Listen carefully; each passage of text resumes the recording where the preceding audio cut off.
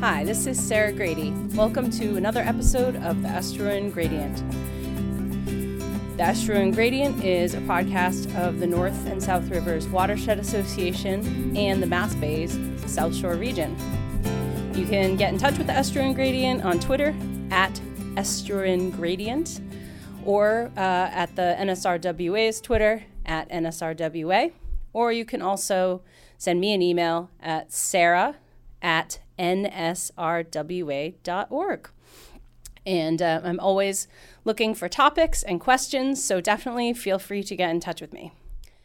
People love going to the beach, and usually people like to have a sandy beach to put their towel or chair on. If you've gone to the beach in the late summer, you may have noticed that there's more sand. If you go to the beach in the winter, you may notice that the sand isn't really there, that you're really on a bunch of cobbles, particularly here in eastern Massachusetts. And the sand is offshore. I've often heard people say, "Where did all these rocks come from?" Well, the rocks were always there. They were just underneath the sand during the summer. Today, I'm going to be talking about beach profiling. And in particular, I'm going to be speaking with Annie O'Connell from UMass Stone Living Labs about their project to engage volunteers to monitor the slope of our beaches through a process called beach profiling. Throughout the podcast, you'll hear us refer to sediment. And perhaps you might be thinking of sediment as being something that is pretty fine-grained. But in the case of coastal geology, sediment refers to all of the grain sizes, by which we mean everything from sand to gravel to cobble to boulders. I also went out in the field with my volunteers and recorded them in action. So you'll be hearing a little bit of that too. We're going to start with my conversation with Annie O'Connell. So my name is Annie O'Connell. I'm a second-year master's student at UMass Boston, and I've been involved with the Stone Living Lab, which is a partnership between UMass Boston and a few other agencies around the area to do community science. And the first project that we did was based on beach profiling. So what is beach profiling? So if you kind of imagine cutting a beach in half and looking at it from the side view, that cross-sectional view from the top of the beach to the waterline is the profile. And that will change based on time of year with seasonal variations of weather patterns. And it can also change after big episodic storms. So visiting a beach frequently and measuring these profiles can give you an idea of what kinds of changes are happening on the beach based on season and weather. What kinds of things can we learn from beach profiles? So beach profiles are really, they're good tools to kind of, like I said before, understand patterns of behavior on beaches. If you have a long-term record, you can kind of see what's happening on a seasonal basis. So does your beach build up during the summer and lose sediment during the winter? Does that sediment come back every year? What are the expected responses to a big storm? Or does it end up with a lot of sediment erosion happening, or does sediment accretion or overwash happen instead? This obviously depends on the type of storm, but if you're out there measuring frequently enough, you can kind of get an idea of what might happen on your beach based on where it is, with the waves and tide, and if it's right on the water, if it has some sort of protection.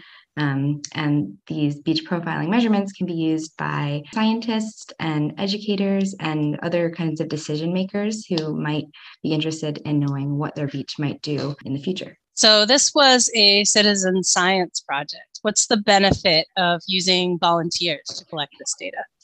Yeah, good question. I really love citizen or community science. I think it's a really interesting way to do science. One of the bigger benefits is that if you've got a network of community members helping you out with a project, you can essentially be in, 10 different places at once. So you can get a lot more information collected than just with a small team of researchers.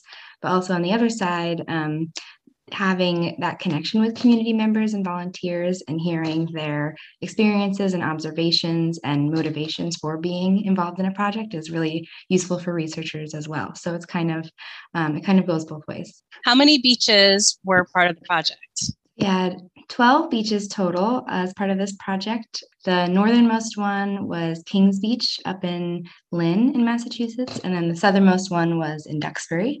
And we had 10 kind of scattered out around Greater Boston Harbor in the middle of those two. So our beach that we surveyed was Duxbury, and we tried to get out there pretty much every month, including during the winter, which is sometimes when you see some of the more interesting things happen.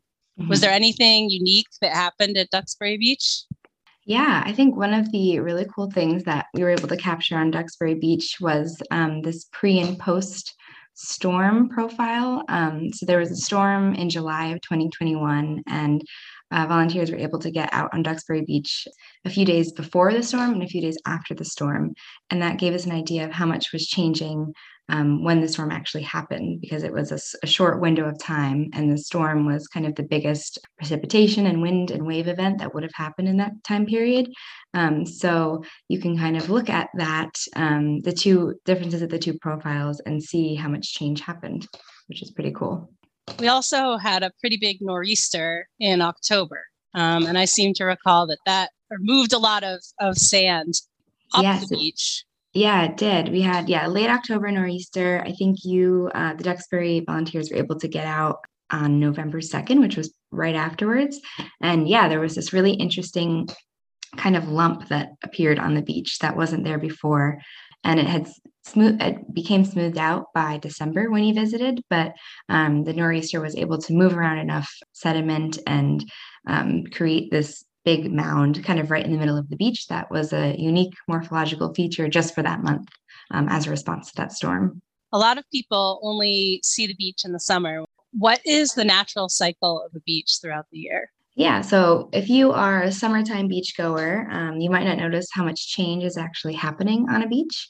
But typically, there are these seasonal cycles of beach profiles. So in the summer, there are less frequent storms, less frequent big storms. So the sand has an opportunity to kind of accumulate on the beach. And it's really good for beachgoers because there's lots of sand to sit on. The beach is nice and big. But come the winter, there are these more frequent and intense storms. So that can kind of wash the sand on the beach away and into a kind of underwater offshore sandbar for the winter. And then the cycle repeats when the spring and summer comes around again. The beach has a little bit of a break from the really intense storms, and that sand is able to build up again as the waves wash it in. Next, we're going to hear a little bit of audio from the field while we're out there conducting a beach profile. The method that's used to create that cross-section that Annie mentioned is called the Emery method. If you can imagine two poles that are connected by a rope, what we do is move those poles down the beach. One of the poles has markings on it, and you sight through that pole and look at the horizon. We move along, measuring the beach in 6-foot sections, although where the slope changes quickly, we sometimes measure it in 3-foot sections. When you connect all of those diagonal lines together, you end up with the sideways contour of the beach. So, can you introduce yourselves? Hi, I'm Pete. I'm Paige. Over there, we have... Hi, I'm Lancy. All right. This is great fun. It's a beautiful day. Yep, and we have two other steadfast volunteers who have participated. We have Gwen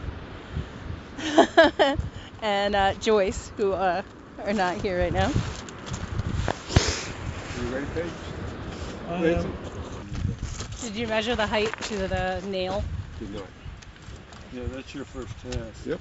Okay, 2.2. Today is The 9th. the 9th, yes. At 9:09 on the 9th. Wow. You ready? Are you all set? Is everyone ready? Or I think it's like 33 degrees. 2 feet. 2 feet, 2.2 feet. It's lunchtime. And you're going to be sighting off this. So you, Stake height is 2.2. Yeah, so that's going to be the 3.5. measurement rod reading. Oh, over here. Yeah. And then you subtract the 5 feet, which is the height of the unmarked rod is 5. All right, ready? I see where you are. Okay.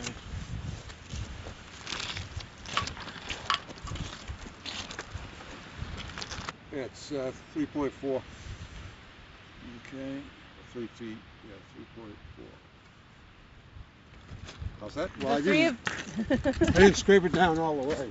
The 3 of you have been doing it for almost a year now. Yeah. So Yeah, Ready for a raise. you think Yeah. we get Give it some right? pay. I think it's time we got it right. Double our salary. 2.10. Uh-oh, wait a second. Write that down.